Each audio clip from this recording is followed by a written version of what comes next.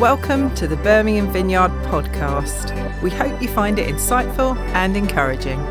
If you want to find out more about us, why not check out our website, birminghamvineyard.com. Well, it's good to see you this morning. So yes, I am a theologian. Anyone who opens God's word and reads it is a theologian, so lower your expectations right now.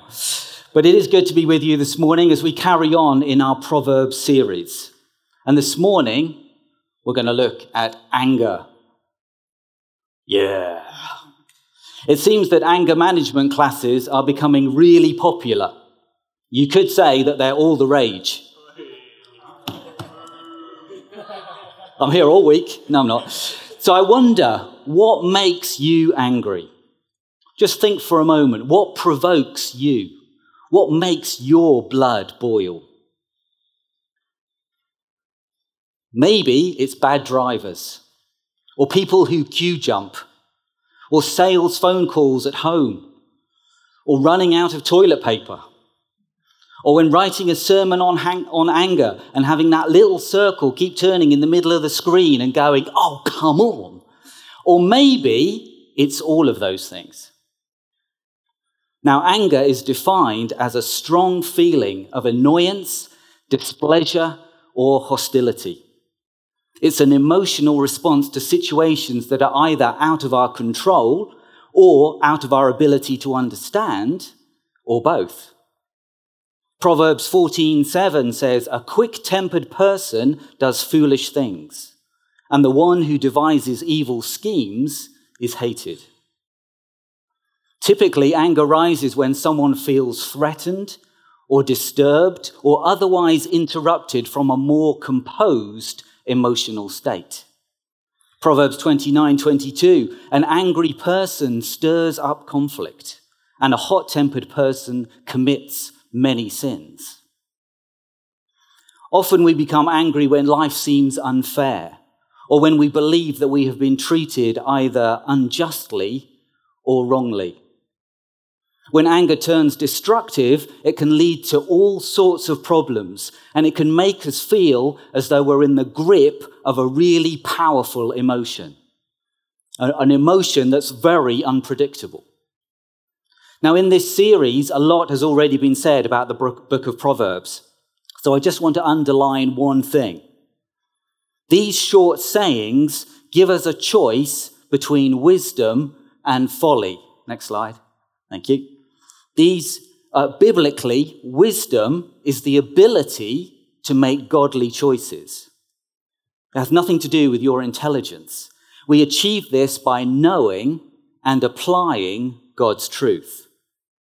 So biblically, folly is the choice to reject the principles and practices of God's righteousness. Proverbs 29:11 says, "Fools give full vent to their rage, but the wise bring calm in the end." Proverbs 14:29, "Whoever is slow to anger has great understanding, but he who has a hasty temper exalts folly." Proverbs 16:32, "Whoever is slow to anger is better than the mighty, and he who rules his spirit than he who takes a city." Whoa, we could spend all day looking at that one. And so it goes on and on as we work through the book of Proverbs.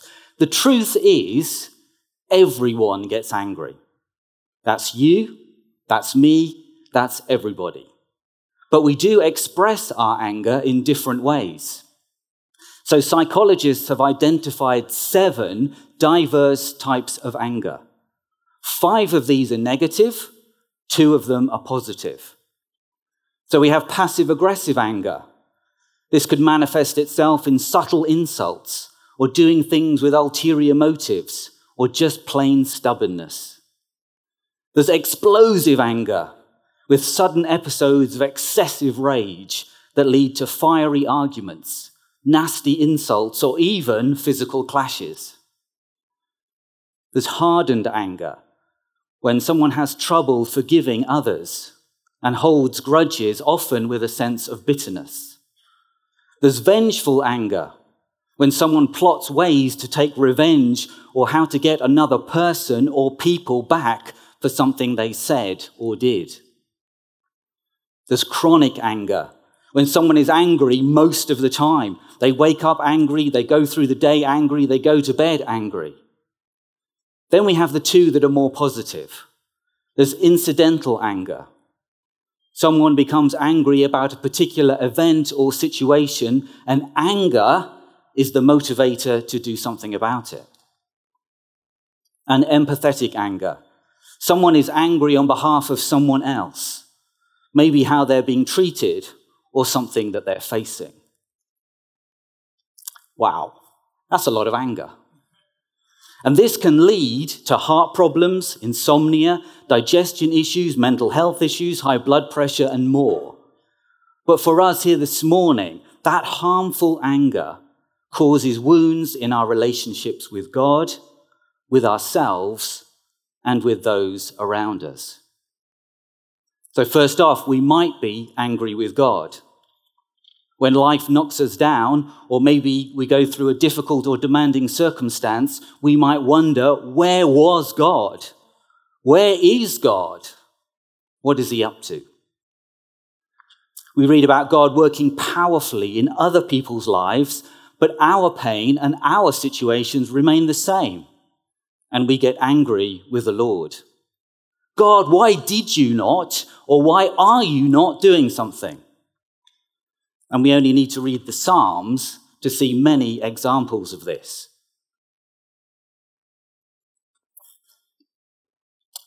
Or we might be angry with ourselves. What's wrong with me? I can't do anything. I'm completely useless, and that's why these things always happen to me. Although maybe our anger is masking something else. I saw a poster that said, I sat with my anger long enough until she told me her real name was grief. So we may encounter people who seem like they're always angry about something, but actually the battle they're fighting is really with themselves. Or we might be angry with other people. We probably know from experience that rage can shatter our communication and tear apart relationships. Proverbs 15:1, a gentle answer turns away wrath, but a harsh word stirs up anger. And Proverbs 15:18, a hot-tempered person stirs up conflict, but the one who is patient calms a quarrel. It may be that you've been harmed or mistreated and have every right to be angry in some way, shape, or form, but unresolved anger can distract our minds and erode our souls. What we need is the freedom that only comes from Jesus Christ. Like everything in our lives, our emotions have been tainted by sin. We're made in the image of God, but we're broken and flawed. When we trust in Jesus, we become new creations, praise the Lord. But we also take our old mindsets, our family issues, our emotional baggage into our new lives in Christ. And God wants to work with us and help us with our anger issues. Some of us may try and justify our anger instead of accepting it. Maybe we dismiss our temper and tell ourselves that that's just the way that we're made. We're from a hot-headed family, or we have a fiery personality. But again, God wants to meet us in our harmful anger and transform our hearts. It should be clear that anger does not help people to think or to choose wisdom over folly. Proverbs 19:11. Good sense makes one slow to anger, and it is his glory to overlook an offense. Now, we might think that the Old Testament shows us a God of anger. But while it's true that God does get angry, that's very clear, his anger is way more nuanced and patient than we might realize. Exodus 34:6 is the most repeated verse in the whole Bible. The Lord, the compassionate and gracious God, slow to anger, abounding in love and faithfulness. And in Psalm 30, verse 5, for God's anger lasts only a moment, but his favor lasts a lifetime. If we look at the life of Jesus, some of us might have a picture of gentle Jesus. This is a passive guy wandering around and for some reason always holding a sheep. However, it's very clear that Jesus did get angry, even livid. But we need to ask, what made Jesus angry?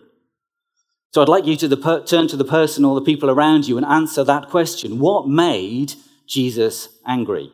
I'll give you a few moments. Okay, so the most obvious example of Jesus' anger is in the clearing of the temple, when Jesus flipped tables and released animals. Well done. Give yourself a pat on the back. However, this wasn't blind fury. This was controlled anger. Jesus turned over the tables. He didn't turn over the people.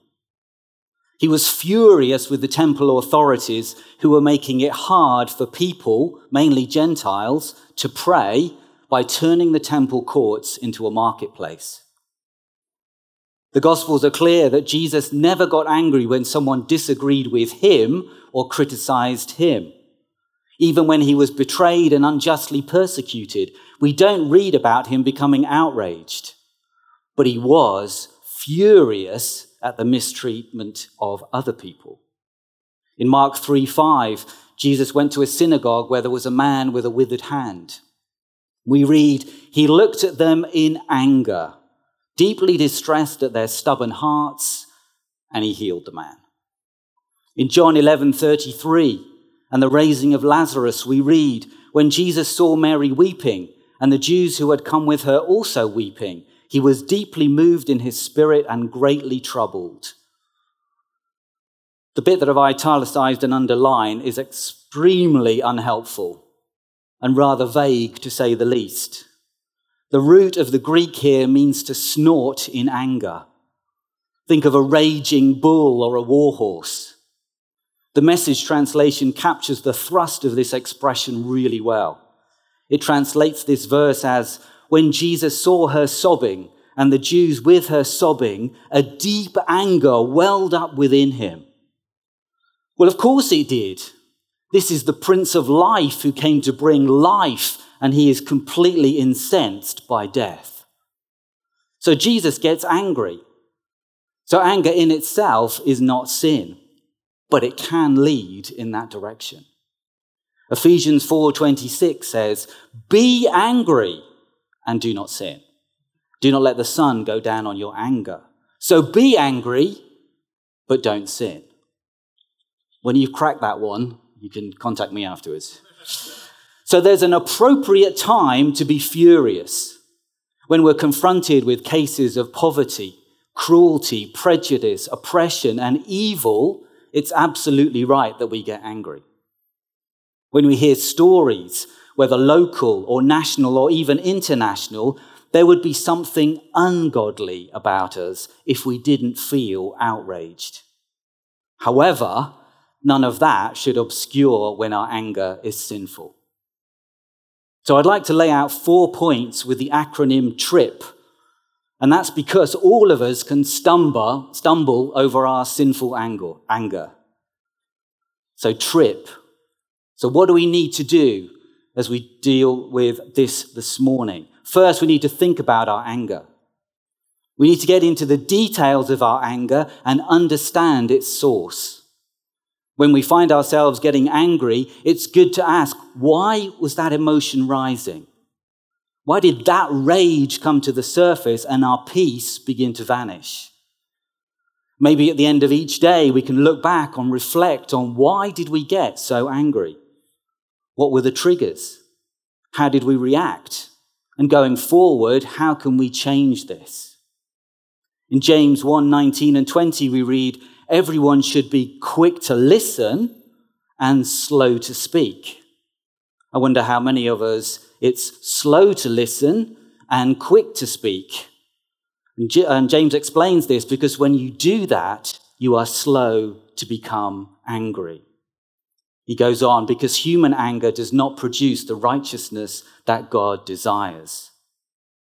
So this first point, this will take some humility. But we need to get to the point where our harmful anger sets off an alarm in our hearts so that we can understand that it's there, reject it, or at least do something with it. Secondly, we need to repent of our anger. Through the cross and resurrection, Jesus has dealt with all of our guilt, sin, and shame. We've sung about it earlier. So we can go to him and find forgiveness about our messy and rebellious emotions. Usually our outbursts of anger are way stronger than the situations they're kicking against. And that might mean that we also lack forgiveness towards anyone who has aggravated or frustrated us. So we need to repent. We need to ask God that in his mercy, he will forgive us for our anger and fill our hearts with his compassion. Repentance is always so much more than simply asking for forgiveness, because our goal is to change. We want to bring honor to God, and we want to become more and more like Jesus. If you recall the fruit of the Spirit, this includes patience, kindness, goodness, gentleness, self-control. All of those stand against anger. And then thirdly, we need to imitate Jesus. Jesus is both wisdom and love personified. 1 Corinthians 13 tells us that love is not self-seeking. It's not easily angered. It keeps no record of wrongs. Love does not delight in evil, but rejoices with the truth. It always protects, always trusts, always hopes, always perseveres. This is a description of God's anger, of God's character even, our anger. But also, if we really understood that we are beloved sons and daughters of the King of the universe, it would go such a long way in helping us to become unflappable and unoffendable. So we need to receive his love for ourselves, but also remember that Jesus taught that we should love our families, our neighbors, and our enemies. As we've seen, Jesus became angry when other people were mistreated or neglected, and this is our pattern to follow. You might find it helpful to read through the Gospels and see how Jesus interacted with people and how he worked with them, and to meditate on those things. And then finally, we need to pray about our anger. We obviously need to pray and ask friends maybe as well to join with us in praying about our anger. We can talk to God about anything, and he's interested in our anger. Philip Yancey wrote, "I should deliver those feelings, stripped bare, to God. God can handle my unsuppressed rage. Only by taking those things to God will I have the opportunity for correction and healing." God always wants to meet with us, and being completely honest with how we feel is a way to express our faith. We're trusting the Lord with the hardest and often the most tender parts of who we are. And we come to God with all of that. So anger, as we look through Proverbs, we see it popping up all over the place. If we look back over some of the other things that we've looked at in this series in terms of relationships, even generosity, we can see how anger begins to impact every aspect of our lives. When I agreed to talk on anger, I hadn't realized quite how much I would need to self-reflect on my own anger. And I think God is calling all of us to wonder about where we are in terms of our anger. What do we get angry about? Don't forget there's some good sides to that. But the hurtful, the harmful anger, how are we going to deal with that as we move forward? So in praying for this message, there are several groups of people who may want to respond. First of all, for anyone who would like prayer because they have anger issues. This is a safe space. Secondly, anger can mask other feelings, as we've seen. So anyone who would like prayer because their anger is connected to betrayal or fear or shame or something else. And thirdly, I think we also need to pray for those who've been on the receiving end of anger. Maybe you're carrying hurt or sadness or wounds from angry people, and we would love to pray for you as well. So before we do anything else, let's just pause. If you find it helpful, close your eyes just because it's less distracting. And let's just bring our hearts, our lives, our minds, our souls, our whole beings towards God and ask the Spirit if he wants to say something to us particularly this morning. So let's just pause and wait. We hope you enjoyed the talk and found it helpful. Why not come along and visit us? We gather at 3 services across 2 sites on a Sunday and meet during the week in small groups across the city. More information on both of these can be found on our website. Thanks for listening, and God bless.